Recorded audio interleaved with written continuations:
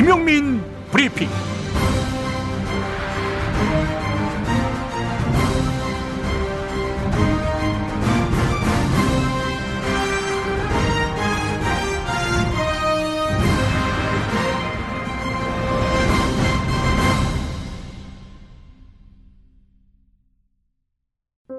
아, 나 혼자구나.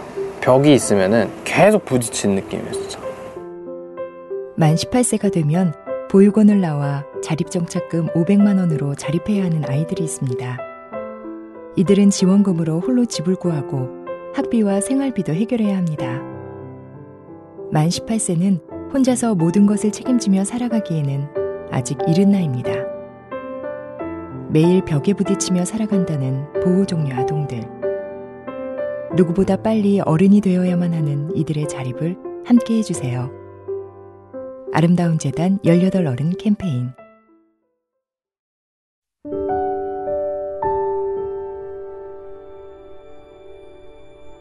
따뜻한 세상이 되길 엄마의 마음으로 응원합니다. 작은 힘을 보탭니다.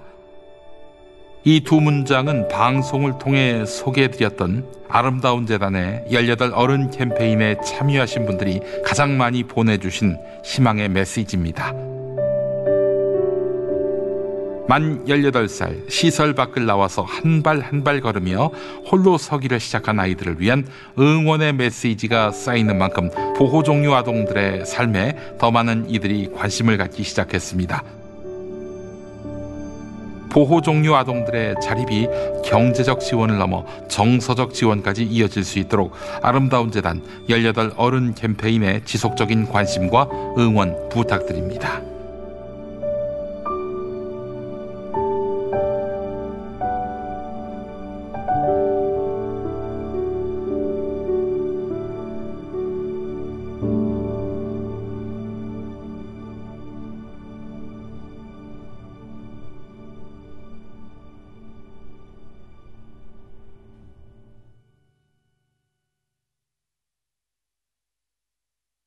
안정적으로 정제된 유황과 제주도산 마유를 원료로 사용하는 디아페비노. 유황의 살균 효과로 습진이나 가려움증, 땀띠, 여드름 등 피부 트러블에 좋습니다. 유황 온천에 다녀온 듯 점차 피부가 보들보들해지는 효과 느껴보세요. 세안만이 아닌 샤워 때도 꼭 사용해 보시기 바랍니다. 몸이 건조해지시는 부모님께 선물하셔도 정말 좋습니다. 검색창에 디아페비노 검색해 주세요. 야야야, 잘 들어봐. 내가 오늘 버스를 탔는데 말이야, 내 앞에 한 명 학생입니다. 2명 학생입니다. 드디어 내가 딱 찍는데 글쎄 거북입니까? 어이가 없네. 뻐근한 거북목, 구부정한 어깨, 뒤틀린 골반까지 바디로직 탱크탑과 타이즈로 자세 바로 잡으세요.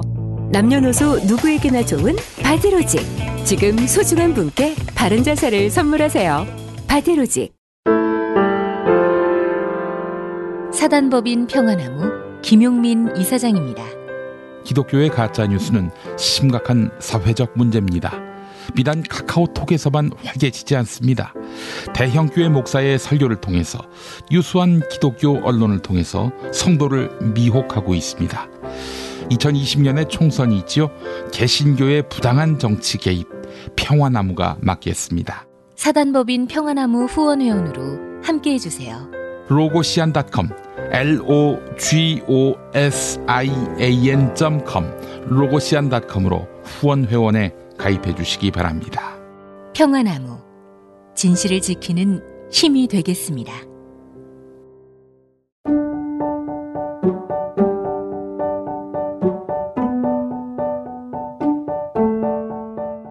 안녕하세요, 여러분. 히히히스토리 시작합니다. 저는 우윤혜고요. 우리 김준혁 교수님. 예, 반갑습니다. 김준혁입니다. 너무 바쁜 우리 김용민 PD님. 아유, 안녕하세요. 반갑습니다. 아이고.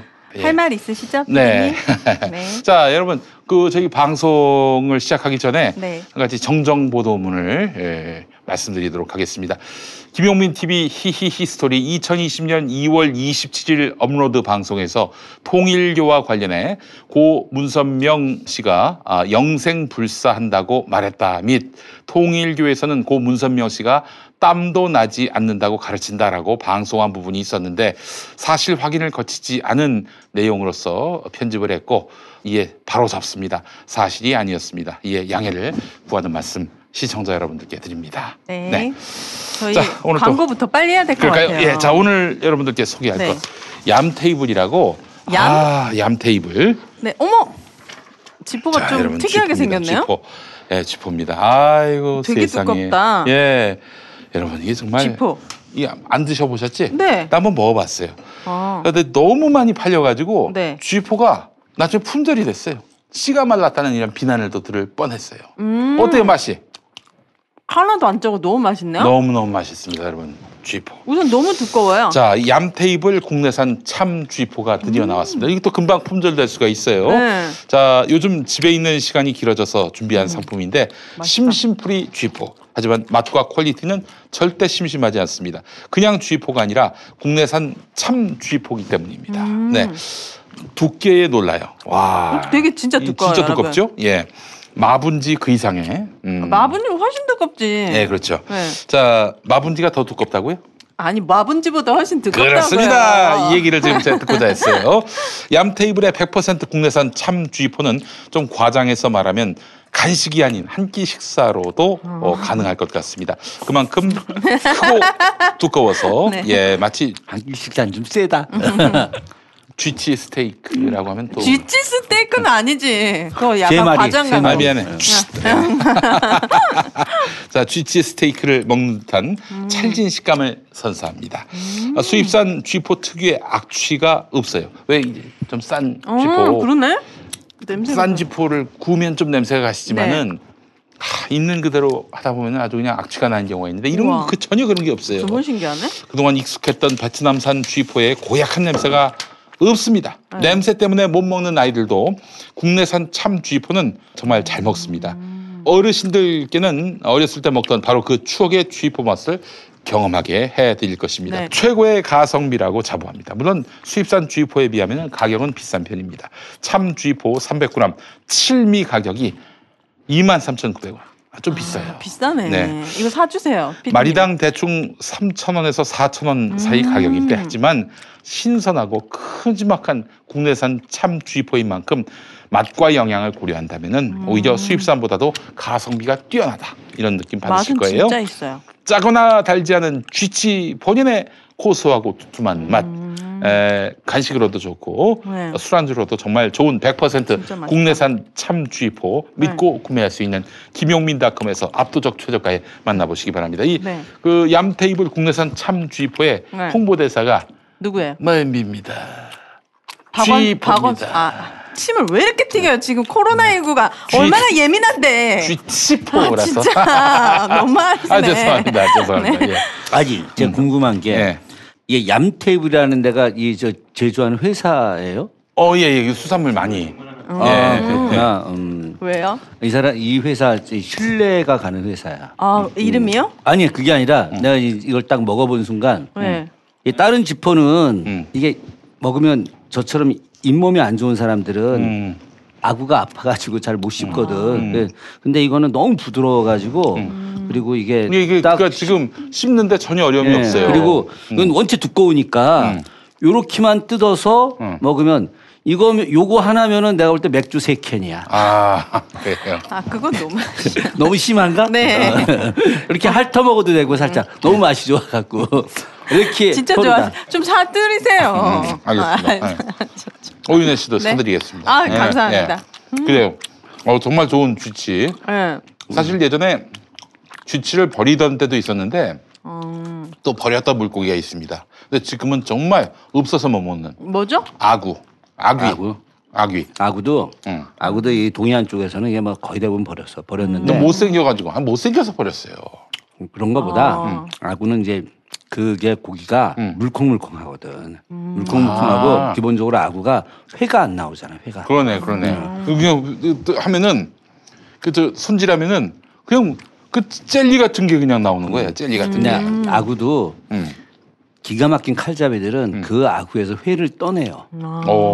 내 친구 중에 그 아구를 회 떠내는 전문 칼잡이가 있지. 아기는 팔이 나가는지. 근데 왜?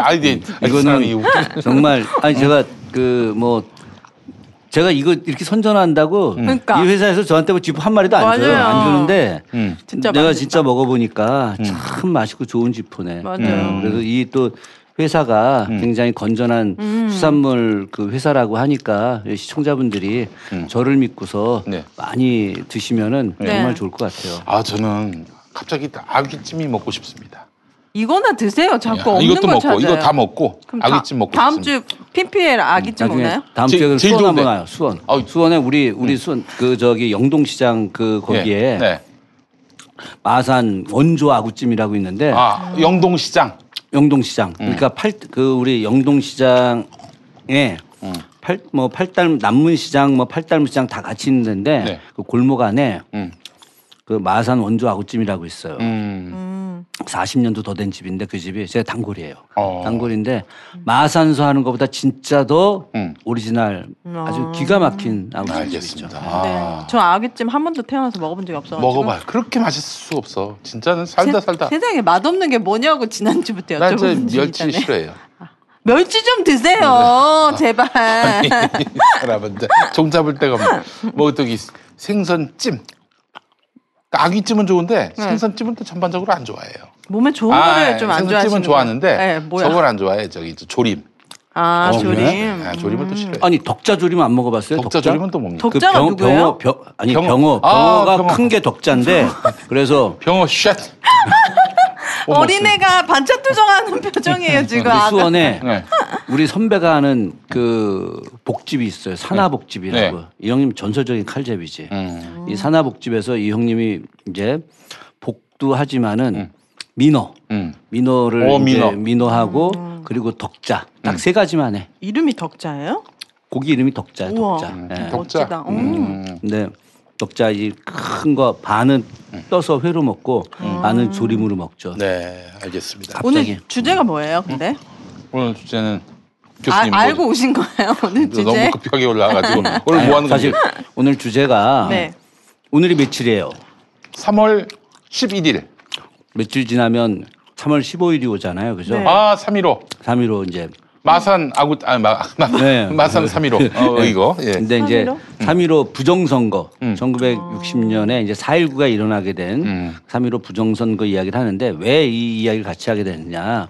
그 비례연합당과 관련된 그 이런 이야기가 나오게 된 게 사실 근본적으로 준연동형 비례제를 갖다가 왜곡한 그 이 미래통합당 그 황교안부터 시작된 미래통합당 사람들의 꼼수 때문에 이렇게 된 거잖아요. 결국은 큰 틀에서 보자면은 이 꼼수라고 하는 것이 사실 그 선거를 부정으로 만드는 것이거든. 엄밀히 보게 되면 큰 틀에서 보면 이제 부정선거나 진배에 없다라고 할 수 있는 거죠. 그래서 이번 주에 사실 뭘 할까? 제가 좀 쇼킹한 주제를 좀 찾아보려고 왜 그러냐면 MBC 스트레이트에서 그 윤석열 그 검찰총장하고 장모의 관계에 대해서 방송에 나왔고 시청률이 무려 8%나 했다고 하더라고요. 뭐 관계가 아니라 윤석열 장모의 비리 의혹 이렇게 해주셔야지. 윤석열과 장모의 관계 그게 뭡니까? 오해하실 수 있겠네. 그래서 조선시대 때 그런 그 유명한 사람하고 그 장모가 뒤에서 정치적 배우로 뭘 하는 것들을 이제 찾아봤어요. 쉽게 안 나오더라고. 쉬운 일이 아니구나. 그러니까 당시에 또 기본적으로 이 장모에 대한 기록이 별로 없고 또 이제 조선시대 때 이제 여인들이 목소리가 높지 않았기 때문에 특별히 이제 그런 정치인들이 별로 없어서 그거는 다음에 한번 기회가 되면 좀 찾아보고 대신 이번에 그 3월 15일 또 그 얼마 남지 않았기 때문에 3.15 부정선거와 관련된 이야기를 좀 하면 어떨까. 그래서 아니 나는 오늘 깜짝 놀란 게 옷이 이렇게 옷을 입고 오신 거야. 네. 이게 유럽에서는 이게 죄수복이었잖아요. 이게 글쎄요, 이렇게. 맞아요. 예, 네. 그래서 자연스럽게 3.15 부정선거로 인해서 감옥에 간 사람의 복장을 이렇게 좀 뭐 의도적 컨셉은 아니었지만 뭐 이렇게 굳이 비유하자면 뭐 이런 것 같기도 한데 하여튼 그 3.15 부정선거라고 하는 것이 우리 역사에서 가장 치욕적인 그런 부정선거였고 그런 선거 때문에 4.19라고 하는 우리가 새로운 혁명이 시작된 건데 그와 관련된 이제 그 뒷이야기 또 물론 이제 얼마나 심한 부정의 어떤 행위들이 있었는지 이야기도 하지만 당시 이것을 실제 주도한 인물이 이승만이었거든요. 그렇기 때문에 3.15 부정선거를. 그렇지. 이승만과 연결된 이런 이야기들을 자연스럽게 좀 해보면 어떨까 해서 오늘 그 이야기를 주제로 잡았어요. 저는 나름대로 확신을 갖고 있는 게 뭐냐면은 어떤 큰 나쁜 짓을 했단 말이죠. 그게 처음이 아니야. 여러 번 했기 때문에 뭐 이 짓 하면 어때? 해가지고 또 하다 걸린 거야. 되게 큰 나쁜 짓은 그렇게 해서 걸리는 거라고 저는 믿고 있습니다. 교수님 안 그렇습니까? 맞아요. 그러니까 그 이전에도 부정선거는 많이 있었을 엄청나게 거예요. 했지. 그러니까 우리가 선거를 시작한 게 이제 1948년부터 이제 선거를 시작하잖아요, 그죠? 그때부터 이제 부정선거가 진행이 되면서 그리고 그 대통령 선거도 이제 하고 국회의원 선거도 하고 그런 이후에 어마어마한 부정선거들이 있잖아요. 가장 대표적인 게 4.4 5.2라고 하는 게 이제 부정선거의 핵심 내용인 거지. 네. 아니 또 그 얘기 하니까 또. 4.4 5.2이 뭐예요, 근데? 아니 그러니까 4.4 5.2라고 하는 게 4월 4일에 5.18. 아니 뭘 얘기하고 있어야지 그냥 웃으니까 더 기분 나쁘잖아요. 4월 4일에 이제 4.4 5.2라고 하는 것은 이제 어떤 내용이냐면은 이제 그 이승만 대통령이 이제 그 재선을 이제 했거든요. 그러니까 처음에 이제 국회에서 대통령을 뽑아. 대통령을 뽑는데 이제 어쨌든 그 두 번째 대통령이 이제 됐어요. 대통령이 됐는데 이제 그 이 사람이 대통령을 두 번 해보니까 원래 처음 법을 만들었을 때는 중임까지 두 번까지만 대통령을 하게 됐는데 두 번 대통령 해보니까 대통령이 너무 좋은 거잖아. 그래서 초대 대통령에 한해서는 경제를 살리기 위해서 명분이 경제를 살리기 위해서야.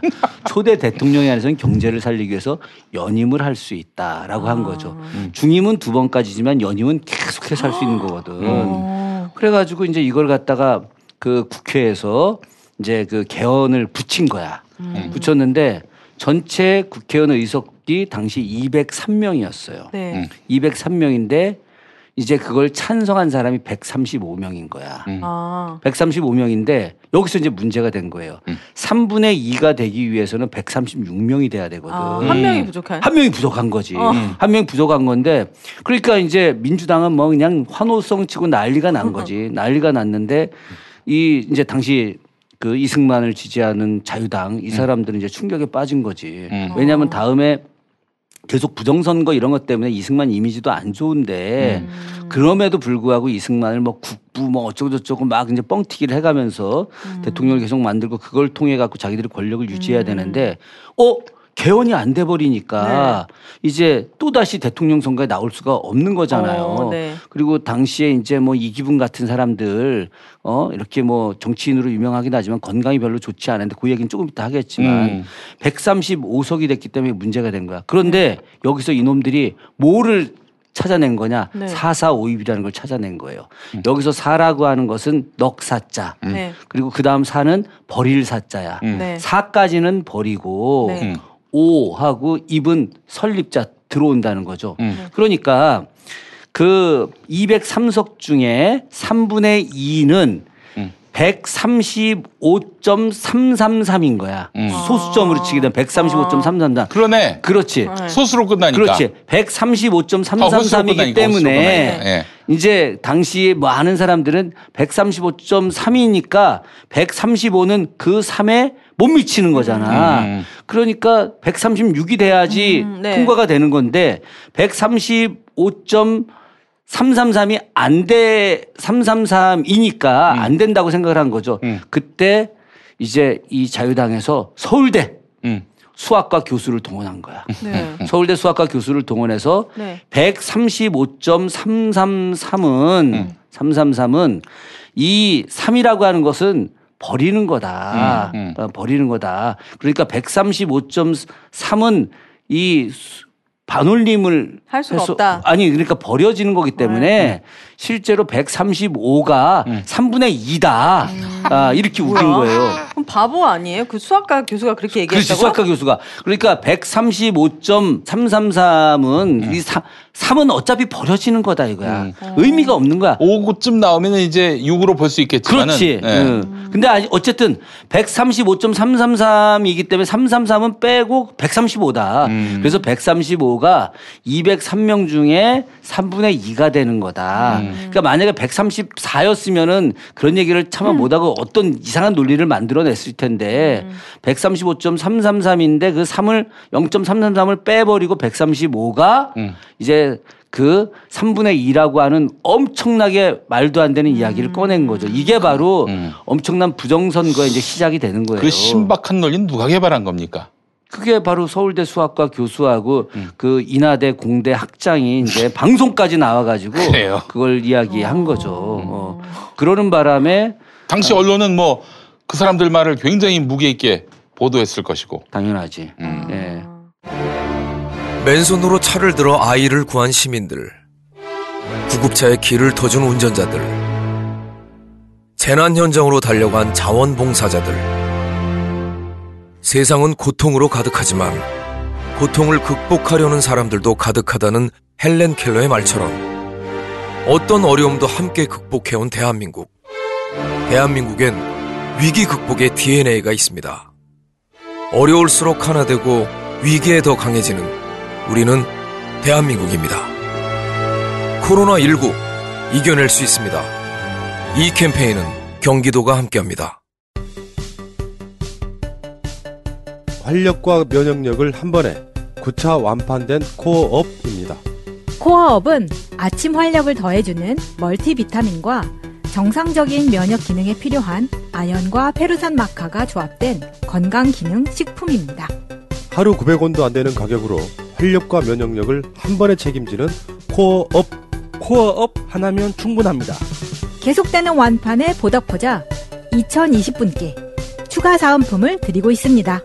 응원이 필요한 요즘 코어업이 팟캐스트 청취자 여러분께 건강한 활력을 드리겠습니다. 검색창에 코어업 검색해주세요.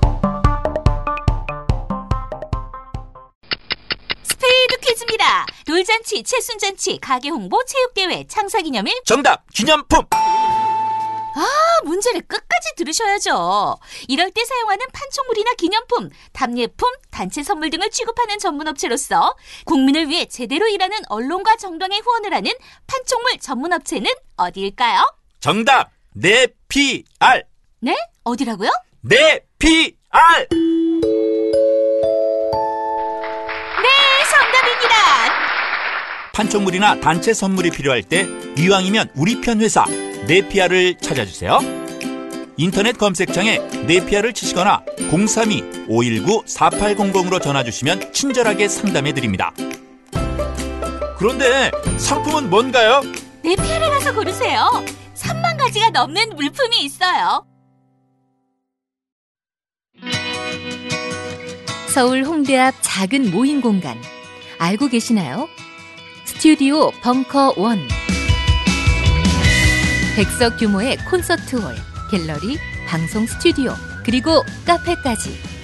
스튜디오 벙커원에서 아름다운 꿈이 익어갑니다. 북콘서트, 파티, 세미나, 작은 음악회, 전시회, 유튜브 팟캐스트 녹화, 녹음까지. 여러분을 위한 공간, 스튜디오 벙커원. 문의는 네이버 블로그 영문 스튜디오 벙커원. 그때나 지금은 달라진 게 없네요. 그렇지, 언론은. 근데 당시에는 방송은 1952년도 네. KBS밖에 없던 때였고 방송보다는 신문들이 그 사람 발언에 그 무게를 실어 줬겠네요. 당연히 그때 그랬죠. 그런데 왜 4.4 5입이에요? 그러니까 4 이하는 버린다는 거지. 그러니까 3이니까 4 이하니까 다 버리고 버리니까 5는 취한다. 5가 돼야 이제 6이 된다는 얘기야. 그게 이제 중국의 135.5가 돼야 136으로 칠 수 있다 이런 얘기지. 그리고 그러니까 135.333이 돼도 그거는 135인데 이미 135.333 이거는 그 135.333이 돼야 되는데 334, 345 이거 무의미하다. 무의미하고 다 버려버리고 그래서 이제 135도 3분의 2에 해당이 된다 하는 논리가 이제 있었던 거죠. 그런데 이때 이런 걸 가지고 굉장히 이제 그 이승만이 충격을 많이 받은 거예요. 나도 이렇게 하면은 권력에서 밀려날 수 있겠구나. 어쨌든 그 4.4.5입을 통해 가지고 이제 연임제를 확정을 한 거죠. 연임제를 확정해서 1956년에 이제 대통령 선거를 이제 또 나오게 된 거예요. 그리고 1960년에도 나왔고, 그렇죠. 뭐 생각대로 하면 1964년에도 나올 수 있겠네요. 1956년 대통령 선거가 이게 이제 이승만한테는 굉장히 중요한 선거였어요. 왜 굉장히 중요한 선거였냐면 이게 이제 3.15 부정선거를 이야기하기 위해서 56년 선거를 이해를 해야 되는데 3.15는 1960년이고. 그렇지. 근데 이제 1956년 대통령 선거 보통 대통령 선거가 다 5월에 했었어요. 그때 5월에 쭉 했는데 이때 이제 그 민주당 후보로 나온 사람이 누구였냐 신익희라고 하는 분이었어요.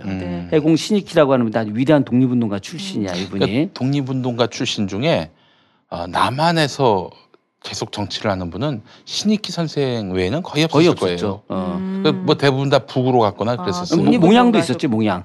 몽양 선생. 몽양 여운형 선생. 근데 그분 뭐 돌아가셨지 않습니까? 돌아가셨지. 근데 이제 어쨌든 몽양 선생이나 해공 선생이나 양평 광주 요 언저리에 있는 사람들이어서 이게 남한강 끼고 있었던 분들이었거든요. 그러니까 남한강을 그 다산 선생이 바로 그 위고. 그렇지. 그러니까 이 사람들이 그 다산 선생의 어떤 사상이나 이런 것들을 늘 이제 이야기를 들으면서 성장한 사람들인 거예요. 그러니까 교양 있는 분들이에요. 한마디로. 근데 이제 해공 선생이 이제 그 대통령 후보로 이제 딱 나오게 된 거죠. 근데 그 2대 대통령 선거 때 출마를 했다가 좀 이렇게 낙선한 인물이 조봉암이라는 분이 있었어요. 이분이 이제 그 나름 진보 운동을 하셨던 분이고 일제 때 사회주의 운동도 하셨다가 해방 이후에는 이제 그 사회주의를 포기하고 이제 민족주의 활동을 하시면서 그 초대에 농림부 장관을 하셨던 분이었거든요. 이승만 정부에서 농림부 장관을 했어요. 이 양반이. 근데 이 농림부 장관을 했던 이분이 토지 개혁을 한 바람에 그래서 당시 그 6.25 때 이분이 토지 개혁을 한 것 때문에 북한군이 내려왔을 때 당시 농민들이 북한군을 지지하지 않았던 거야. 실제로 만약에 계속 그 뭐랬지만 그 땅 주인이 따로 있고 지주가 따로 있고 다 소작농이라면은 인민해방 시켜준다면서 온 북한의 그 군을 반대할 이유가 없었지. 우리를 해방시켜줘. 주겠다고 온 거니까. 그런데 이미 그 조봉암의 토지 개혁으로 인해서 해방됐어 우리 그래서 농민들은. 이제 당시에 이제 그 북에서 김일성이 내려올 때 그 박헌영이 이제 그 김일성한테 한 이야기가 내려오면 사흘 안에 모든 전 인민이 다 들고 일어나서 북을 지지하고 김일성 부대를 지지해서 이미 일주일 안에 전쟁이 끝난다라고 했는데 딱 내려왔는데 농민들이 지지를 안 해버린 거지. 그게 바로 사실은 조봉암의 토지 개혁 때문에 일어났던 일이었는데. 근데 많은 극우 인사들은 이 이승만의 토지 개혁이다 이렇게 얘기합니다. 아이 말도 안 되는 얘기죠. 이승만은 토지 개혁을 안 하려고 했지. 아 그래요? 네, 안 하려고 했던. 이 새끼들 말이야. 뻥을 치고 자빠졌어. 안 하려고 했는데 이승만은 그 정신이 그 뭐라고 할까 자기 이외에는 어느 누구도 인정하지 않는 사람이었어요. 진중권 씨네. 네. 뭐 비슷하지.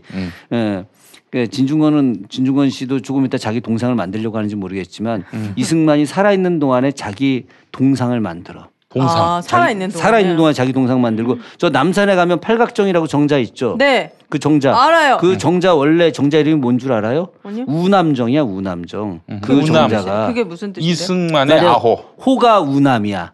그래서 그 자기의 호를 따서 정자도 자기 이름으로 만들고. 지금 세종문화회관. 네. 그게 원래 우남회관이야. 세종문화회관이 우남회관인데 이상해요 이름이. 우남 자기 호를 따서 우남회관으로 줬다가 그것이 나중에 이제 세종문화회관으로 새로 지으면서 세종문화회관으로 된 거죠. 아 우남회관이었습니까? 우남회관 갈비집 이름 같은데. 뭔가 되게 이상해요. 네. 그래요. 어쨌든 그런 아주 사람이었는데 이 어쨌든 중요한 거는 조봉암 선생이 이제 그 3대 때 56년도에 대통령 선거에 나올 마음을 갖고 있었어요. 갖고 있었는데 자기가 나오게 되면 해공이랑 신익희 선생이랑 자기랑 따로따로 나오게 되면 이승만이 될 거 아니야. 네. 그래서 이분이 처음에 무소속으로 출마하기로 했다가 해공하고 두 사람이 단일화를 하기로 한 거예요. 단일화를 하기로 했는데 해공 선생이 기차 안에서 죽어버렸어요. 왜요? 갑자기. 예. 그래서 심장마비로 죽었다는데 당시에는 이제 많은 사람들이 심장마비가 아니라 그것은 그 이 소위 말해서 그 우익단체들의 뭔가 특별한 그런 행위에 의해서 독살됐을 가능성이 있다라고 하는 이야기가 굉장히 많이 있었죠. 뭐 전에 제가 경기도 광주시 해공 신익희 선생님이 태어나신 곳 거기 이제 한번 무슨 행사가 있어서 갔었는데 신익희 선생님 그 기념 행사인데 거기에 그 학자분들도 꽤 많이 오셨어요. 그분들을 무대로 불러 세워서 해공 선생님이 돌아가신 게 이게 그 어떤 그 지병이나 신병에 의한 그냥 뭐 자연사인지 아니면 자연사라고 볼 수는 없겠네요. 하여튼 그냥 하여튼 그 돌아가신 건지 아니면은 누군가에 의해서 그 더 사실 수도 있었는데 그렇게 타살을 당한 건지 그렇게 물어봤더니 뭐 100이면 100 이거는 타살이다. 아 진짜요? 학자분들이 그 말씀하시더라고요. 뭐 사실은 그게 우리 장춘환 선생님도 그 포천 그 약사봉에서 이제 돌아가셨을 때 그때 당시에 이제 많은 언론이라든가 뭐 이런 데서 정권에서도 그냥 실족사했다 이렇게 했는데 근데 당시에 굉장히 많은 분들이 이건 실족사가 아니라 분명히 타살일 가능성이 높다라고 했었잖아요. 나중에 결국은 타살인 게 밝혀졌잖아. 또 장준하 선생님 이제 묘를 이장하려고 봤더니 그래서 유고를 봤더니 이게 요 두개골에 구멍이 이만한 게 뚫려 있었던 거지. 그래서 망치로다가 장준하 선생의 머리를 내리쳐버려 가지고 여기가 두개골이 깨져서 그래서 장준하 선생이 이제 거기서 떨어진 건데 만약에 살아있을 때 떨어지게 되면은 이걸 잡으려고 막 할 거 아니겠어요. 그렇죠. 그러면 여기에 손이고 뭐고 다 막 상처가 있을 텐데 이 상처가 하나도 없었어. 왜 그러냐 이미 뇌가 정지된 상태에서 떨어졌기 때문에 그냥 이대로 떨어졌으니까 상처가 날 게 없잖아요. 그렇듯이 당시 해공 선생이 굉장히 신망이 높고 무조건 당시에 이제 단일화를 하게 되면 해공 선생이 100% 당선된다라고 생각을 한 거죠. 그래서 조봉암 선생이 이제 단일화를 하기로 약속하고 자기가 사퇴하기로 했는데 해공 선생이 갑자기 돌아가셔 버린 거야. 그래서 이제 그 조봉암 선생이 당시에 이제 무소속으로 출마를 이제 하게 됐는데 그때 조봉암이 엄청난 표를 얻게 된 거예요. 사람들이 돌아가신 해공 선생한테 이미 죽은 사람이야. 죽은 사람인데 투표용지에는 지금 있었던 상태였는데 그래서 해공 선생한테 찍은 표가 185만 표야. 185만 표를 찍고 그리고 이건 사표지. 그러니까 이제 이 사람들이 이미 그 이승만이 부정선거 할 거다. 그렇기 때문에 또 조봉암이 이기기는 어려울 거다라고 생각을 해가지고 그냥 해공 선생한테 찍은 표가 185만 표예요. 그때 이승만하고 이제 조봉암 선생이 받은 게 이제 200만 표가 좀 넘었고 그래서 이제 그 당시 그 부정선거를 했음에도 불구하고 이승만이 500만 표를 가까스로 겨우 넘어갔고 겨우 사실은 이제 뭐 이미 죽은 사람이니까 그 표는 이제 무의미하지만 그래도 전체적인 통계 보게 되면 겨우 이긴 그런 케이스가 된 거예요. 그런데 이제 문제는 뭐냐면은 이때는 우리 지금 현재 대통령밖에 없지만 당시에는 대통령과 부통령이 있는 정부통령 제도였거든. 근데 그때 부통령으로 자유당에서 출마한 사람이 이기붕이라는 사람이고 민주당으로 출마한 사람이 장면이었는데 1960년 얘기입니다. 56년도 60년이 이제 또 대결을 한 거고 56년도에 둘이 대결을 해갖고 장면이 이겨버린 거야. 아 그러면 대통령은 이승만. 그렇지. 부통령은 장면. 그렇게 된 거죠. 대통령은 공화당, 자유당. 대통령은 자유당, 그 부통령은 민주당. 예, 이 체제가 된 거지. 이 체제. 그러니까 이제 그 이승만이 정치하는 게 쉬운 게 아니잖아요, 그죠? 네. 뭐 하면 이제 부통령이었던 그 장면이 이제 이건 안 된다 그러고 어쨌든 민주당 세력들이 연대해서 뭔가를 막 하려고 하는 거잖아요.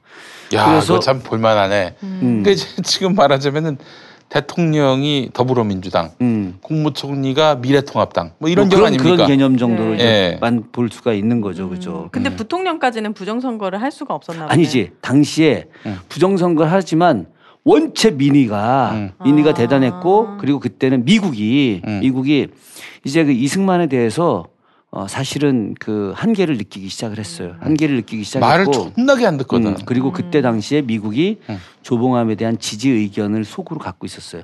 그걸 연계해줬던 사람이 강원룡 목사야.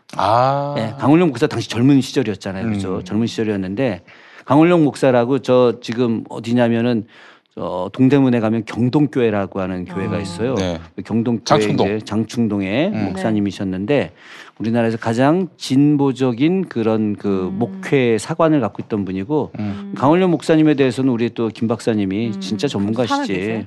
돌아가셨죠. 돌아가셨죠. 언제 돌아가셨는데. 그 저기 그 북한산에 가면은 그 저 수유리에 있는 크리스찬 아카데미라고 하는 그런 아주 멋진 그런 그 호텔이 있는데 그 크리스찬 아카데미를 독일로부터 이렇게 받아서 짓게 한 분이 강원룡 목사고 또 이제 유럽에 있는 여러 나라들로부터 이런 재정적인 원조를 받아서 우리나라 민주화 운동에 이제 교회 활성화도 하면서 그렇죠. 민주화 운동하는데 역할을 하셨던 분 강원룡 목사님 그 앞에 장군 김재준 목사님 또 우리 제가 존경하는 저기 그 최수일 목사님 뭐 이런 분들이 이제 다 사실은 그 기독교 장로회에 핵심적인 역할을 하셨던 분인데 그 사실은 그 강원룡 목사님이 미국 대사하고 그렇게 친했어요? 교분이 깊어서 좀 마음에 있는 대화를 다 했어요. 그래서 나중에는 제가 자료를 보니까 강원룡 목사한테 미국 대사가 박정희 시절이었는데 박정희는 빨갱이다. 우리는 빨갱이라고 다 알고 있다. 그러나 그럼에도 불구하고 박정희를 놔두는 것이 미국 말 잘 들으니까. 미국 말 잘 들으니까. 아마 그게 70년대 초였을 거예요. 맞아요. 그런데 이제 70년대 후반에 미국이 박정희를 존나게 싫어하기 시작합니다. 네. 그리고 79년에 12.6이 나요. 그러니까 미국은 그렇게 박정희 제거에 반대하거나 하고 난색을 표한 건 아니었던 것 같다. 그걸 남산의 부장들 영화에서 또 확인할 수가 있었습니다. 갑자기 왜 글로 가는 거예요? 아니 하여튼 이 이야기는 잠깐 하고 가면 장면이 그 저 5.16 터졌을 때 그때 이제 그 저 수녀원으로 도망가잖아요. 그렇죠. 근데 그걸 갖다가 미국은 전혀 몰랐다고 했는데 이제 나중에 밝혀진 사실이지만 미국 대사가 운전해서 데려다 줬다니까 당시에 대사가. 그렇지. 근데 어쨌든 당시에 조봉암 선생이 그렇게 많은 표를 얻고 자신감 있게 나갈 수 있었던 것은 강원룡 목사가 그 조봉암 선생한테 미국 대사를 연결시켜줬는데 그때 대사가 그 당신 영어를 좀 빨리 더 배워라. 그래가지고 조봉암 선생이 막 영어를 막 급하게 배우고 막 이랬었거든. 그 당신이 한국의 대통령을 하기 위해서 제일 필요한 게 영어를 습득을 하는 거다. 어쨌든 그 이승만은 영어를 굉장히 잘했기 때문에 미국 대사하고 영어로 이렇게 소통을 해도 문제가 없었는데 조봉암 선생은 이제 소련서 공부를 했거든. 그래서 러시아어는 되게 잘했던 인물이었죠. 그런데 이제 그 영어를 이제 물론 이제 이 당시 사람들은 원체 외우는 게 일상화돼 있어가지고 금방금방 이제 언어를 배울 수 있었기 때문에 조봉암 선생도 아주 빠른 시간 안에 영어를 습득하고 있었거든요. 하여튼 중요한 거는 당시 그 해공 선생이 돌아가시고 나서 조봉암이 무소속으로 나왔음에도 불구하고 이승만한테는 엄청난 위협이 됐고 당시 미국이 이제 이번 선거와 관련해 갖고 하도 예의주시하는 바람에 그 부통령 선거 관련해 갖고 심한 부정선거를 저지를 수 없다 보니까 장면이 돼버린 거야. 근데 그 뒤에 이제 그 이승만이 60년에 대통령 선거를 하기 전에 먼저 1959년에 뭘 만드느냐 조봉암을 빨갱이로 몰아서 사형을 시켜서 죽여버려요. 왜냐하면 당시에 조봉암이 또 다시 대통령 선거에 나오게 되면은 분명히 자기를 이기고 대통령이 될 거라고 생각을 했던 거지. 그래서 조봉암 같은 경우는 원래 1심에서 무죄 판결을 받았거든. 그러니까 무죄 판결을 받아가지고 당시 그 재판 그 판사한테 그 대한청년단부터 시작해서 극우 세력들이 맨날 가서 죽여버리겠다. 너 빨갱이다. 막 이랬는데 고법에서 이제 사형 판결 내리고 대법에서 이제 사형 판결을 이제 내려버린 거예요. 내렸는데 대법에서 사형 판결 내려갖고 변호인이 재심 청구하려고 했는데 그 다음날 사형시켜버렸지. 재심 청구할까봐. 재심 청구할까봐. 너무 비겁한 거 아니에요? 너무 비겁하지. 진짜. 그러니까 예전에 박정희가 우리 저 인혁당 재건이 사건 때 우리 이수병 열사부터 시작해서 8시간 대법원 판결 나고 8시간 만에 사형시켜서 다 죽여버렸거든. 근데 그 건이 사실은 이승만이 조봉암 선생을 하루도 안 돼서 죽여버린 걸 그대로 따라한 거예요 이게. 지금으로 보나 과거로 보나 개새끼들이에요. 그렇게 사법살인한 새끼들은. 사실 말도 안 되는 일들인 거지. 그런 과정에서 이승만이 이제 자기 편들 58년도에 이제 국회의원 선거하는 과정에서 이때부터 이제 본격적으로 부정선거를 하기 시작을 했는데 뭐라고 했느냐. 이게 아주 이승만이 했던 유명한 이야기인데 일제시대 때 비록 친일을 했다 하더라도 지금 이제 해방된 조국가에서 반공을 통해서 이 나라를 유지하려고 하는 사람들은 모두 애국자다 이렇게 이야기하는 거야. 그래서 더 이상 친일을 논하지 마라. 이렇게 이야기하는 거죠. 그러니까 우리가 지금 이번 선거와 관련해서 이제 이 친일파들하고 싸움 뭐 일본과의 싸움을 이렇게 이야기하잖아요. 한일전이다 이런 한일전이다 이렇게 이야기하는데 사실 이게 그 지금 자유한국당 미래통합당의 원조가 바로 이승만이 만든 자유당 한민당 그 앞에 한민당이 그다음에 자유당인데 이때 이 세력들이 다 친일파들이었거든. 거의가 다 친일파들이었고 이 친일파들을 애국자로 둔갑을 시켜버린 거예요. 그런 과정에서 이제 당시 정치 깡패들이 이제 본격적으로 당시 이승만 그리고 이 자유당 세력들과 연대를 하게 되는 거죠. 가장 대표적인 세력들이 누구였겠습니까? 바로 이정재, 이마수, 유지광, 신도환 뭐 여기지. 그래서 당시 그 대한청년단 단장을 이제 누가 하느냐. 1960년에 대한청년단을 만드는데 청년단 단장이 대통령 이승만이야. 부단장이 대한청년단 단장이 이승만이라고요? 그렇지. 이게 다 통합된. 그 할아버지가 그 할아버지가 청년단 85세 할아버지가 청년단 단장이야. 예. 그래서 이제 그 부단장이 부통령 뭐 이렇게 되는 건데 그 당시에 이제 국회의장이 이제 이기붕이었죠. 이기붕이 이제 부통령 선거에 떨어지고 나서 이제 국회 입후보를 하고 그래서 국회의원을 만들어서 국회의장이 당선되면서 실질적인 권력을 이제 이승만과 이제 이기붕이 나눠 갖는 거죠. 근데 이제 중요한 건 뭐냐면은 이때부터 시작해서 조봉암도 죽이고 다 정치 깡패들 동원하고 했는데 1960년 대통령 선거 관련해 가지고 이제부터 특별 작전을 펼치기 시작을 하는 거예요. 85살인데 더 해먹겠다고? 그렇지. 85살은 더 해먹겠다는데 대단하다. 그 전에 59년 11월 달에 이승만이 뭘 발표를 하느냐. 대통령 선거가 할 때마다 항상 5월 달에 했었거든요. 5월 달에 했는데 5월 달은 농번기이기 때문에 대통령 선거를 할 수가 없다. 그래서 3월 달에 대통령 선거를 하겠다.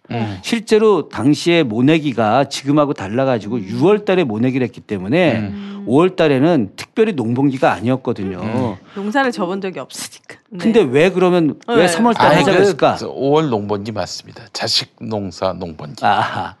그거는 365일이죠. 365일입니까? 오윤혜 씨. 때와 장소를 가리면 안 되죠.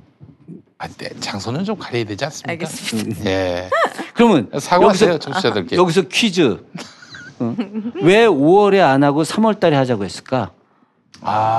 이게 되게 중요한 거예요. 이게 왜 되게 중요하냐? 사람들이 왜 도대체 1960년은 3월 달에 3월 15일 날 부통령 선거를 했을까? 왜 이승만이 굳이 5월 달에 하지 않고 3월 달에 하자고 했을까? 이거에 대해서 많은 사람분들이 생각을 못 해요. 근데 여기엔 되게 중요한 비밀이 하나가 있어. 그게 무엇이었느냐? 당시 민주당의 대통령 후보로 확정된 사람이 조병옥이었어요. 조병옥. 네, 조병옥이 좋은 사람은 아니야. 그럼요. 네, 조병옥이 제주 4.3 사건 당시에 4.3 사건 때 정말 제주도민들 갖다가 3만 명을 죽인 장본인이 조병욱이었거든. 정말 나쁜 사람이지. 그런데 조병욱이 어쨌든 이승만하고 틀어지면서 이승만의 반대 세력이 된 거야. 이승만은 원래 충견이었거든. 쉽게 이야기하자면. 그런데 이 조병욱이 당시에 병을 앓고 있었어요. 네, 아주 심한 병을. 그래가지고 심한 병을 앓고 있어가지고 이게 이제 미국에 가서 수술을 하기로 돼 있었던 거야. 네. 그러니까 만약에 5월 달에 제대로 된 대통령 선거를 원래대로 한다면은 미국 갔다 와서 수술을 해가지고 몸이 정상이 돼서 돌아와서 대통령 선거에 나설 수 있는 거잖아요. 그런데 3월 달에 하게 되면 건강이 안 좋은 상태로 대통령 선거를 하게 됐을 때 제대로 유세도 못하고 혹은 아예 대통령 선거에 참여를 못할 수도 있다라고 판단을 한 거야. 그래서 이제 3월로 빨리 땡겨서 해야 된다고 해서 우겨가지고 네. 3월 15일 날 대통령 선거를 이제 하기로 한 정말 거죠. 치졸하기 이를 때가 치졸하기 이로 말할 수 없는 거지. 네. 근데 그때 이제 부통령으로다가 이기붕이 이제 나오게 됐잖아요. 이기붕이 나오게 됐는데 4년 전에 이기붕이 떨어졌잖아. 네. 떨어져가지고 이기붕을 이제 당연히 당선시켜야 된다고 생각을 하면서 그때부터 준비를 하기 시작했는데 네. 문제는 뭐냐면 이기붕이 당시 건강이 얼마나 안 좋았느냐. 뇌 중추 신경 마비가 돼서 걷지를 못했어요. 아 뭐야? 근데 무슨 부통령을 해요 지금? 국회의장을 하는 동안에 이 사람이 단 한 번도 국회 등원을 한 적이 없었어요. 아 그래요? 네, 2년 동안. 세비는 다 받아먹고. 그렇지. 그래서 1958년에 국회의원이 되고 60년에 이제 부통령으로 입후보에서 나올 때까지 단 한 번도 국회의장이 국회 등원을 안 해. 왜?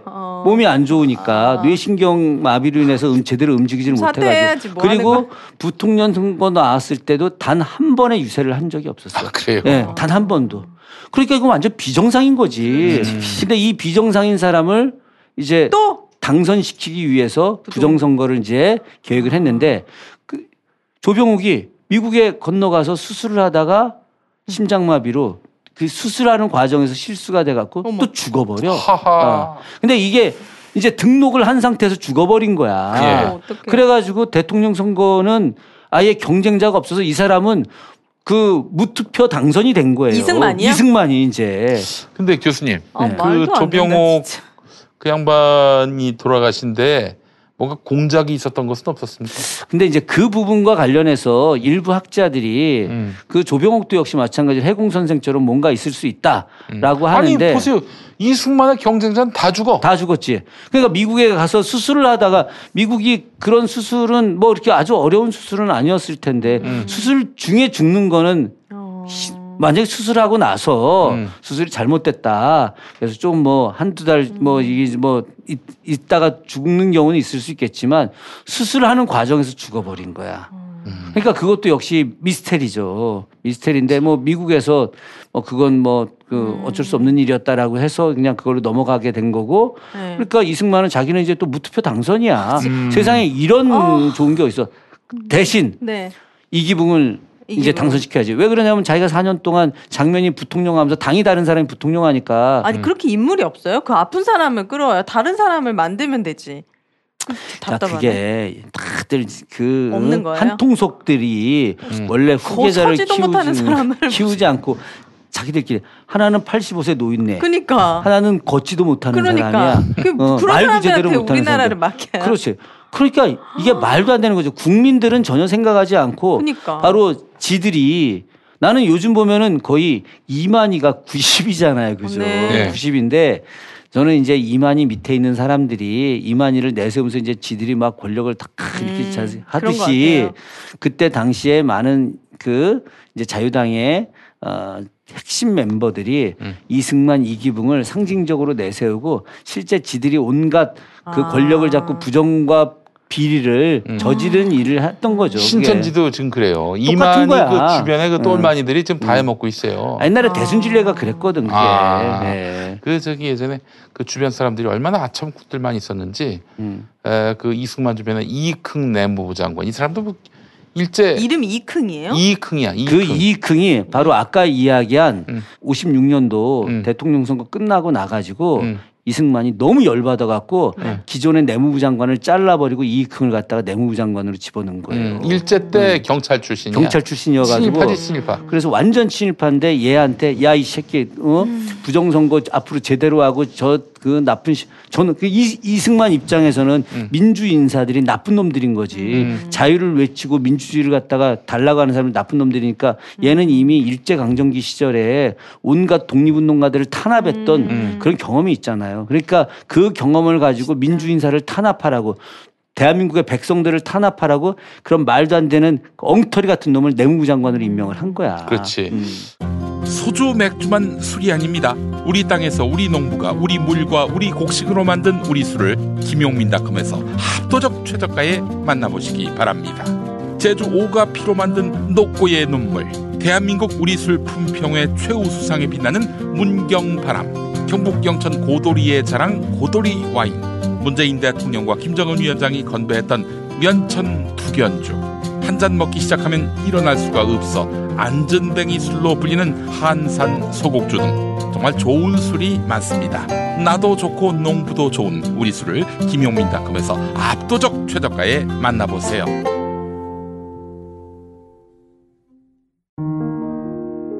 김용민이 책을 냈습니다. 혐오를 혐오하다. 보수 기독교가 하나님과 성경의 이름으로 벌이는 혐오, 그 혐오는 모두 거짓이고 범죄임을 김용민이 간절하게 또 신랄하게 이야기합니다. 하나님과 성경의 이름으로.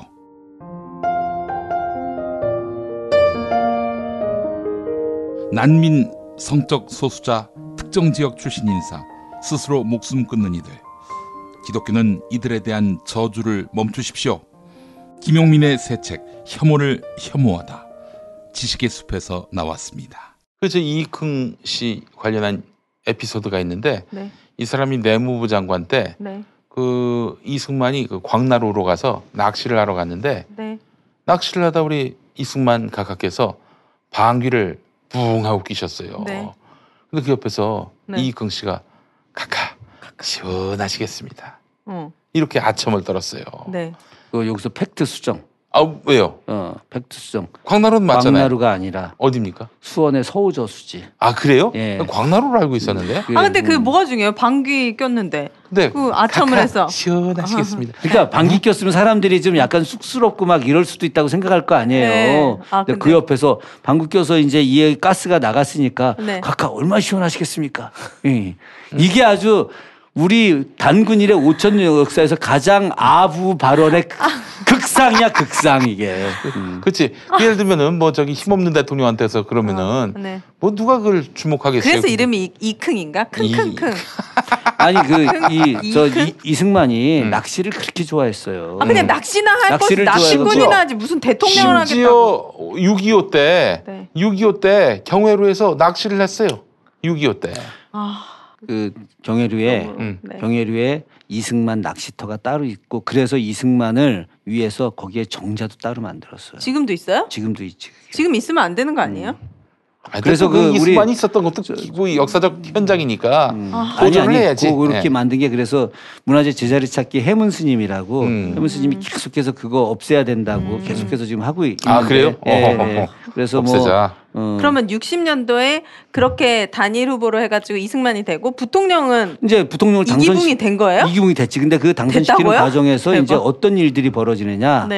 어떤 부정선거가 벌어지냐면 일단 사할 투표라는 게 먼저 시작이 돼요. 사할 투표? 사할 투표라는 건 뭐냐면은 자, 그 3월 15일 날 이제 6시부터 투표가 시작되잖아요. 그죠? 5시 50분에 투표함 안에다가 기본적으로 이기붕을 이렇게 찍은 표를 넣나요? 사할 40%를 그 안에 이미 넣어놓고 시작을 해요. 야, 이런 미친 새끼들 진짜. 그러니까 40%를 넣어놓고 이미 투표 시작도 전에 40%가 다 넣어져 있는 거야. 그러면 참관인들이 있을 거 아닙니까? 그죠? 그럼 자유당 참관인도 있고 민주당 참관인들도 있을 거잖아. 그러면 그때 반공청년단, 그러니까 아까 말한 대한청년단 얘네들이 완장을 다 차고 자유당 완장 차고 와갖고 민주당 참관인들을 두드러 패서 다 내쫓아 버린 거예요. 그때 당시에 3월 15일 날 그렇게 해서 지금 광주에서도 나주에서도 민주당 그 참관인들이 맞아 죽어. 이 폭력 집단에 의해서 맞아 죽는 맞아 거죠. 죽어요? 맞아 실제 몇 명이 죽었어. 아예. 참.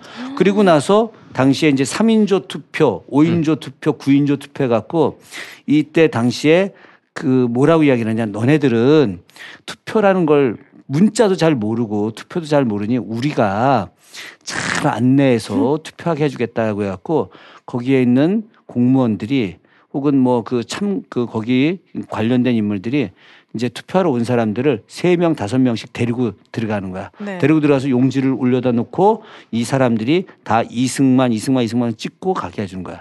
투표라는 게 비밀 투표가 원칙이잖아. 그죠? 한 명씩 들어가서 비밀 투표를 해야 되는데 5명 데려가서 동시에 찍게 하고 9명 들어가서 동시에 찍게 하는 거예요. 동시에 찍게 하는데 이렇게 해서 완전히 부정선거를 저지르는데 피아노 투표라는 게 있어. 피아노 투표. 피아노 투표라는 건 뭐냐?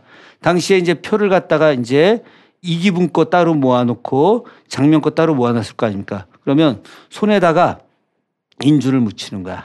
인주를 묻혀갖고 피아노 칠 때 이렇게 치잖아요. 그죠? 네. 그래서 그 표에다가 이렇게 이미 장면이 찍혀져 있는 표 위에다가 손가락으로 막 묻히는 거야, 인주. 아, 무효로 만들려고? 무효로 만들려고. 이게 그래서 피아노 투표라는 거야, 이게.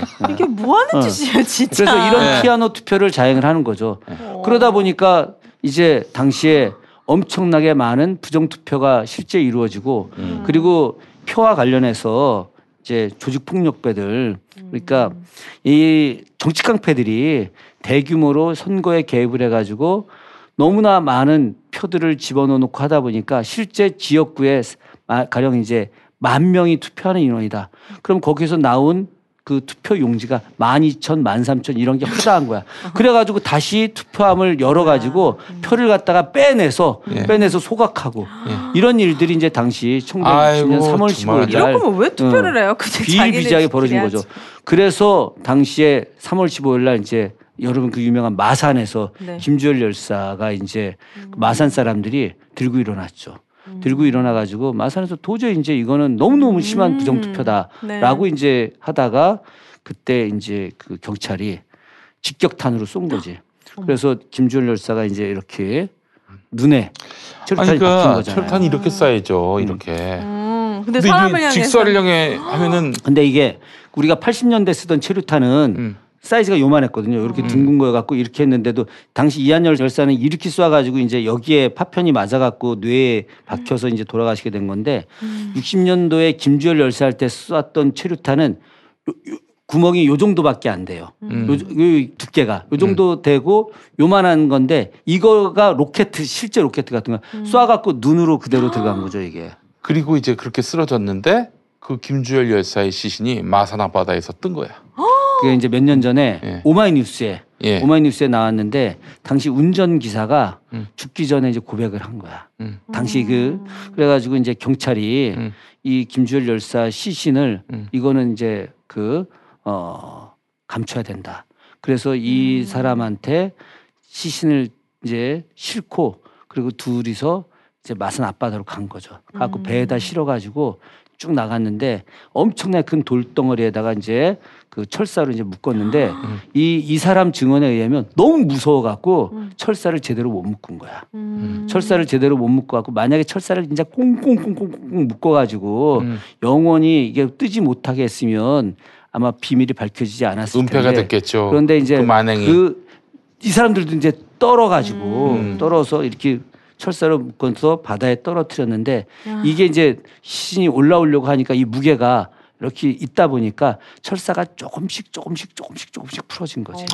그래서 이 정확하게 27일 만에 올라오게 된 거예요, 이게. 27일 만에 올라오게 됐는데 그때 이제 그 부산일보 마산 주재 기자 중에 허종이라는 분이 있었어요. 허종. 예. 이 허종이라는 분이 그 이제 원래 그 김주열 열사가 남원 사람이에요, 남원인데 남원서 이제 공부를 꽤 잘해가지고 당시에 명문고등학교가 마산상고였거든. 부산상고, 마산상고. 그래서 마산상고에 이제 입학하기 위해서 김주열 열사가 온 거야.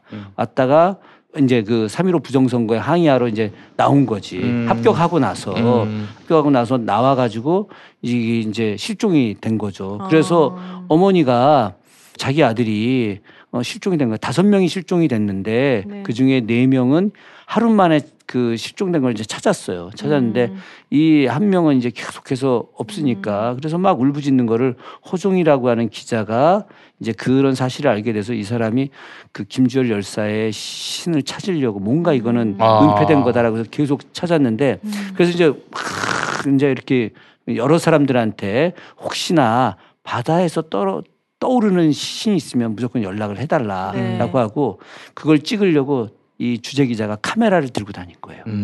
원래 당시 1960년대만 하더라도 기자들이 다 카메라 들고 다니는 건 상상이 안 가는 일이었거든. 근데 이 양반이 이제 카메라를 하여튼 그 뭔가 찍으려고 들고 있다가 지인이 연락이 온 거야. 지금 그 마산항 앞에서 시신이 하나 올라왔는데 참혹하다. 그래가지고 이 사람이 그냥 가갖고 그때는 경찰이 오기 전이었었어요. 경찰이 오기 전이하고 거의 뭐 제일 먼저 도착을 한 케이스지. 해가지고 거기서 사진을 다 찍고 이거 뺏길까봐 그래서 사진을 찍자마자 이제 현상소에 가가지고 현상을 맡기고 다시 이제 필름을 채워가지고 돌아온 거지. 돌아왔는데 이미 그때는 경찰이 그 시신을 갖다가 이제 드러내가지고 그 저 마산에 있는 도립병원으로 이제 가고 있는 거여서 그거를 사진을 못 찍게 한 거죠.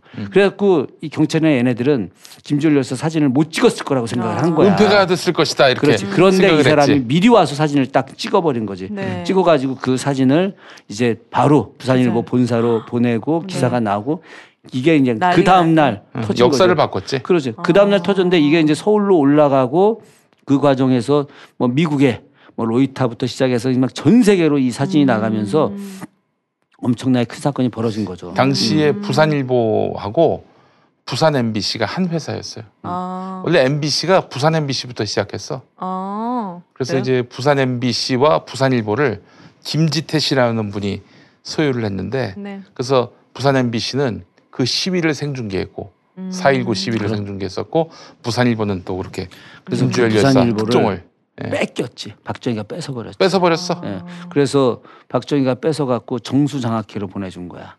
정수장학회는 박정희의 정자하고 유경수의 숫자 따갖고 정수장학회. 이제 그 김지태 씨 소유의 부산일보, 부산 MBC도 부일장학회라고 있었어요. 부일장학회. 부산일보의 줄임말일 거예요. 부일장학회. 그 부일장학회가 정수장학회가 강탈해서 정수장학회로 바꿨고 부산일보는 지분 100%가 정수장학회. 그리고 부산 MBC가 나중에 이제 서울 MBC로 이제 체인점을 늘린 셈이 됐지. 오늘의 MBC가 부산 MBC에서 시작한 건데 먼저예요? MBC의 지분 30%가 정수장학회 거예요. 아직도요? 네. 아직도요? 아직도. 다 죽었잖아요. 아니 왜 살아있지? 누구야? 박근혜. 그분 살아계시죠. 네. 그렇죠. 예. 박근영, 박지만 다 있죠. 하여튼 뭐 당시 그 3.15 사건을 보면서 이게 뭐 그 많은 그 이 우익 인사, 우익이라고 말할 수 없는 극우 파시스트들은 이승만은 그냥 몰랐다. 그리고 나중에야 뭐 4.19의 참상을 듣고 정말 참담해했고 그 미안한 마음에 대통령직을 사퇴했다. 이런 식으로 얘기하는데 사실은 말도 안 되는 개구라예요. 말도 안 되는 게 사실 그 이승만은 대통령 1960년 이전 나이가 너무 많아가지고 당시 기록을 보게 되면 하루 종일 멍하니 이러고 있을 때가 한두 번이 아니었다는 거야. 그럼에도 불구하고 대통령의 권력욕은 끝까지 갔던 거죠. 그래서 이제 3.15 부정선거 이후에 이거 지금 상황이 심각해졌잖아. 네. 그래서 내무부 장관을 급하게 지금 홍진기로 바꿔버려요. 홍진기가 누구의 아버지냐? 홍석현의 아버지야. 홍석천이요? 홍석현 지금 그 보광 중앙일보 JTBC 회장 홍석현 홍석현의 아버지. 그 홍석현의 누나가 홍라이 여사, 이건희 회장 부인, 이재용 엄마. 네. 안녕하세요. 그러니까 네. 그 홍진기가 홍석천이 아니에요. 홍석천. 홍석현. 홍석천. 근데 딴 분이고. 그 홍진기가 이제 그거를 갖다가 수습하기에는 도저히 수습되는 게 아니었고 그리고 당시에 이제 그 이승만이 전혀 관계가 없다? 그렇지 않아요. 이승만이 계속 지시하는 거야. 그래서 이승만이 이제 야 이거 문제가 커지니까 너 저기 이기붕 너 사퇴하는 걸로 끝내 이렇게 됐죠. 그런데 이게 그렇게 될 리가 있나? 네. 그런 과정에서 이제 고려대학교 학생들이 이제 이 걸기를 하려고 네. 이제 준비를 했었는데 당시에 이제 고려대 총장이 유진호라고 그 유진호가 사실은 그 굉장히 똑똑한 사람이었는데 일제 말에 또 친일을 했거든. 그래서 유진호가 친일파였는데 그 대한민국 우리 헌법 재헌 헌법의 기초를 만든 사람이 유진호예요. 이 유진호가 누구의 외할아버지냐 아시는 분 알겠지만 한홍구 성공회대 교수의 외할아버지야. 아, 그래요? 네. 그래서 그 한홍구 선생이 자기 외할아버지의 친일을 자기가 그 갚기 위해서 이렇게 진보 진영에서 열심히 노력한다라고 이렇게 예전에 한번 했던 이야기를 내가 좀 기억하고 있는데 중요한 거는 이제 당시 유진호하고 고려대 출신 중에 이 국회의원을 했던 당시 야당 인사 중에 이철승이라고 있었어요. 이 두 사람이 이제 고려대학교 학생들을 갖다가 야, 니들 막 고려대 학생들이 이제 안암동에서 나와갖고 경무대까지 진격하려고 하는 거를 중간에 이제 막아버렸거든. 그래서 이제 막 선배들이 나와서 막 하니까 우리가 어떻게 해결할게 막 이제 이렇게 해서 갔는데 해결이 안 되지. 그게 어떻게 해결이 되겠어. 그래서 당시 4월 18일 날이 고려대학교의 신입생 환영회를 하는 날이었어요. 그러니까 우리 보통 이제 대학 들어가게 되면 과마다 신입생 환영회를 따로따로 하잖아요. 그래서 근데 그때는 이제 신입생 환영회를 전체를 한 거야. 그래서 총학생회에서 주도하는 공식적인 신입생 환영회죠. 우린 뭐 이렇게 술 먹는 신입생 환영회가 아니라 저도 대학 1학년 때 대학극장에서 전체 신입생 환영회 하고 나가서 막 데모하고 막 이런 거 선배들이 보여줬는데 신입생 환영회 끝나고 이제 경무대 쪽으로 이제 가게 된 거죠. 가다가 이제 뭐 어쨌든 뭐 으쌰으쌰 좀 하다가 이제 돌아오는 과정에서 당시 정치 깡패들 그래서 이제 유지광 중심으로 하는 그러니까 이기붕이 이정재한테 시키고 이정재가 유지광한테 시킨 거죠. 유지광한테 시켜가지고 당시 대한청년단의 서울시 특별단이라고 하는 애들이 몇백 명이 동원이 돼갖고 그래서 뭐 쇠파이프도 갖고 가고 야구방망이 뭐 등등 쇠시랑까지 있었더구만 보니까. 쇠시랑은 뭐예요? 쇠시랑이 이거 우리 농사 질 때 이렇게 저 저팔계가 메고 다니는 것 같은 거 있잖아. 그런 것까지 갖고 나와가지고 고려대학교 학생들을 기습으로 두드려 팬 거죠. 그 20분 동안 엄청 두드려 팬 거야. 팼는데 여기서 학생들이 죽고 다치고 그게 4월 18일 날이었거든. 그때 이제 이 고대생들이 또 승질들이 만만치가 않아요. 그래서 20분 동안 이제 갑자기 당하니까 우리나라 3대 조직이 있다는 거 아니야. 해병대 전후회, 호남 향후회, 고대 동후회. 고대 교후회. 고대 교후회. 예. 아니 우리 와이프가 예전에 그 고대에서 교육을 받았었는데 2년 동안 받았는데 졸업하는데 그 학장이 이제 당신들도 우리 고대 교우의 멤버입니다 이러더라고. 그래서 내가 참 웃긴다 내가 속으로는 그랬는데 끈끈한가 봐요. 고대 이 학생들이 이제 반격하려고 딱 이제 준비를 하는 사이에 이 깡패들이 이제 다 사라져버렸지. 사라졌는데 이 건이 엄청나게 커가지고 그 이때 학생들이 죽고 다치고 해서 그 다음날 4월 19일 날 서울에 있는 전 대학 그리고 지방에 있는 대학들까지 다 들고 일어나게 된 거죠. 그게 바로 이제 4월 4.19 혁명이 되는 거죠. 4.19 혁명이 돼서 뭐 그랬음에도 불구하고 이승만이 자기는 잘못이 없다. 안 내려와요? 그때 했던 유명한 이야기가 무엇이었느냐. 이거는 빨갱이들이 책동을 저지른 거다. 마산서부터 시작해서 계속 빨갱이들. 그러니까 당시에 그 이승만 정권에서 전매 특허, 전가의 보도, 박정희 때까지 계속 이루어진 지금도 마찬가지로 지금도 자유한국당이 계속 하는 것이 바로 빨갱이. 이런 거죠. 그래서 다 빨갱이들이 한 거다. 그런데 백성들이 바본가. 빨갱이들이 한 게 아닌 건 너무 잘 알잖아요. 계속해서 발뺌하고 하다가 4월 25일 날 이제 교수들이 이제 들고 일어나게 된 거죠. 그래서 교수들이 들고 일어나서 이승만 하야라고 그런 과정에서 이제 당시에 뭐 그 내무부 장관, 뭐 법무부 장관, 국방부 장관 이런 애들도 다 와갖고 이제는 판이 기울은 걸 이제 아는 거지. 그래서 이제 하야하셔라. 그리고 프란체스카가 귓속말로 여보 이제 끝났어. 우리 이제 가자. 하야를 이제 하라고 했는데 그때 그 하야하기로 방송에 이야기를 했음에도 불구하고 대통령 사임서를 끝내 안 내는 거야. 아 그래요? 그래서 며칠 동안 안 냈지. 며칠 동안 안 내갖고 마치 그 파면당했는데 한 2박 3일 동안 청와대에서 개겼던 똑같은. 그러니까 박근혜가 그랬던 것이 이승만이 했던 것과 하나도 다르지 않게 똑같이 하는 거야.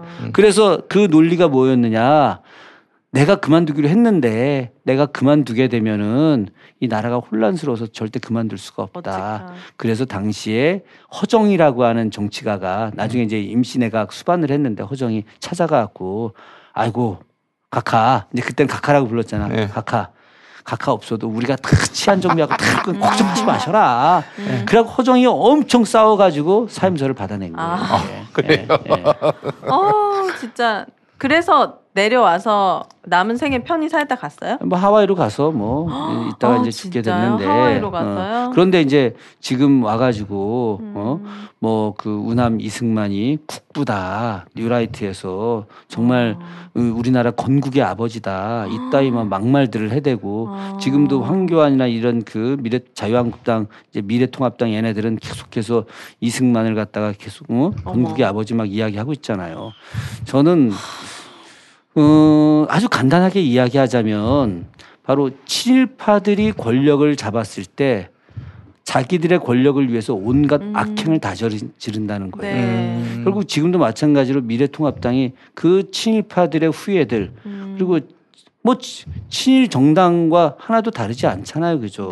네. 그러니까 이들이 권력을 잡기 위해서 온갖 거짓말을 다 해야 되고 지금 정부가 코로나19를 갖다 잡기 위해서 엄청나게 헌신하고 노력함에도 불구하고 이것을 무조건 폄훼하고 나는 그 의사라고 하는 전문가 집단이 소위 말하는 문재인 케어 때문에 자기들의 경제적 이익이 줄어든다고 해서 지금 이 정권에 대해서 말도 안 되는 거짓말들을 늘어놓고 태안의사협회장도 마찬가지고 경기도 의사협회장 이 사람들 막 나 한번 좀 만나볼 생각이야. 경기도 의사협회장. 나 오늘 그 동영상을 보니까 결국은 그래서 이번에 그 우리 총선 4.15 총선 불과 얼마 안 남지 않았습니까? 너무 얼마 안 남았어요. 그래서 이 총선에서 우리가 반드시 정말 승리해서 더 이상 이들이 악행을 저지르지 못하게 그래서 우리가 그 남북 화해도 해야 되고 남북 교류도 해야 되고 자주적 국가 건설도 해야 될 거 아닙니까? 미국이 저렇게 막 그냥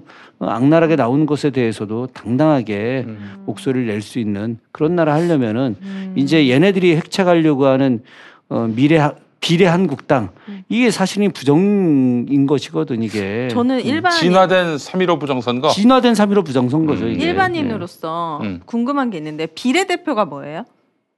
비례대표가 뭐냐면은 이제 각 지역구마다 국회의원 뽑잖아요. 네. 그런데 그 뽑는 사람들은 말하면 저희가 용인정인데 용인정에 사는 주민들의 용인정에 사는 국민의 대표를 뽑는 거예요. 네. 그러니까 말하자면은 근데 지역 말고 우리 사회에 지역만 있는 게 아니라 각기 다양한 분야의 전문성을 가진 사람들이 있잖아요. 그러니까 예를 들면은 장애인분들 중에 이제 국회 가시는 분들은 우리나라에 있는 그 수백만의 장애인분들을 대표해서 가시는 거고, 뭐 또는 예술?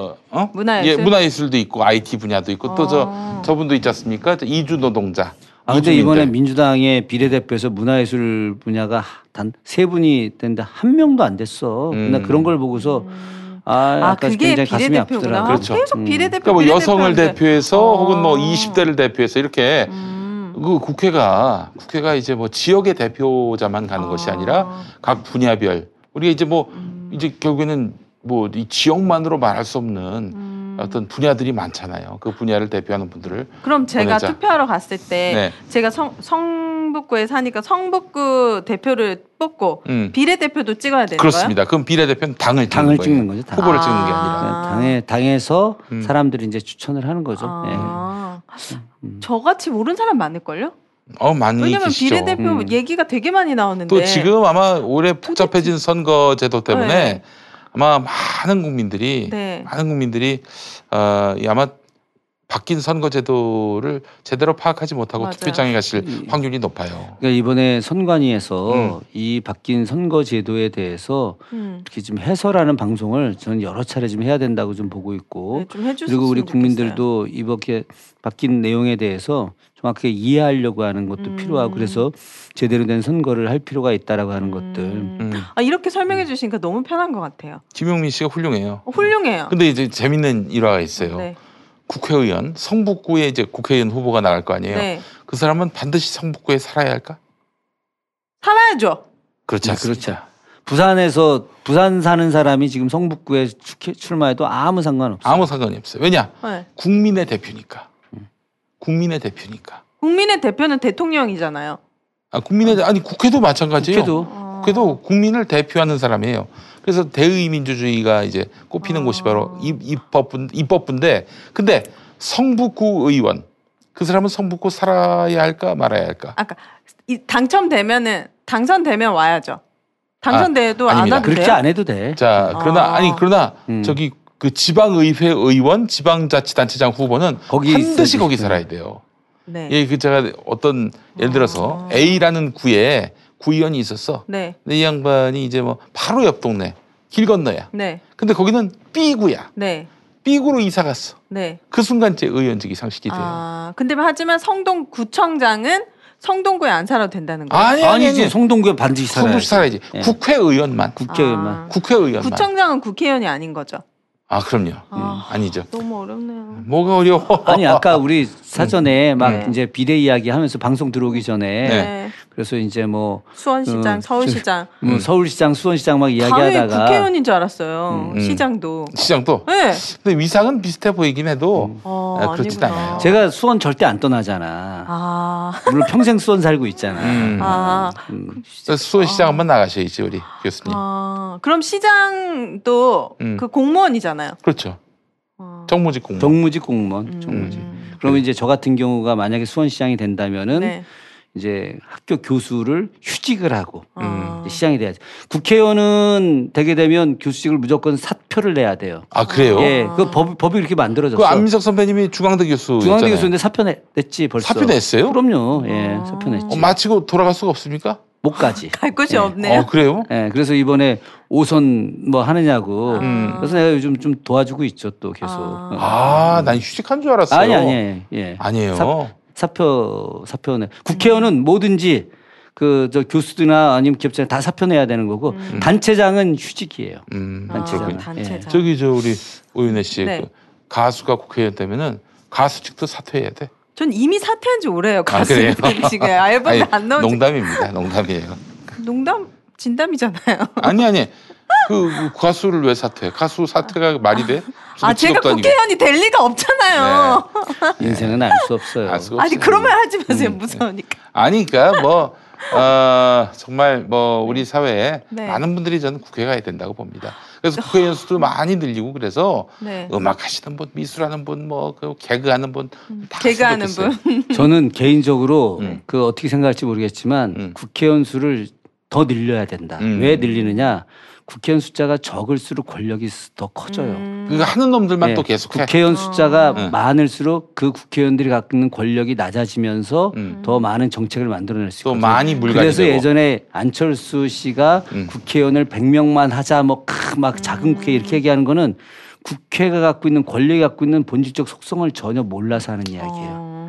참 선무당이 사람 잡는다. 이런 말을 어떤 분 보고 항상 마음에 품게 됩니다. 네, 선거 관련해서는 정말 안내가 많이 나왔으면 좋겠네요. 네, 알겠습니다. 좀 현명한 투표를 위해. 많이 물어보시고 또 많이 저희가 답을 해드리겠습니다. 네, 여러분 오늘도 늦은 시간까지 마치는 거 맞죠? 네, 맞습니다. 늦은 시간까지 시청해 주셔서 감사합니다. 저희는 다음 주에 또 올게요. 코로나 조심하세요. 네, 안녕히 계세요. 고맙습니다.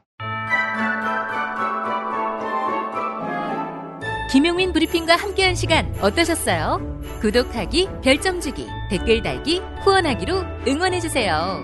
이 방송을 유튜브 김용민 TV를 통해서도 만날 수 있는 거 알고 계시죠? 그럼 다음 시간에 다시 만나요.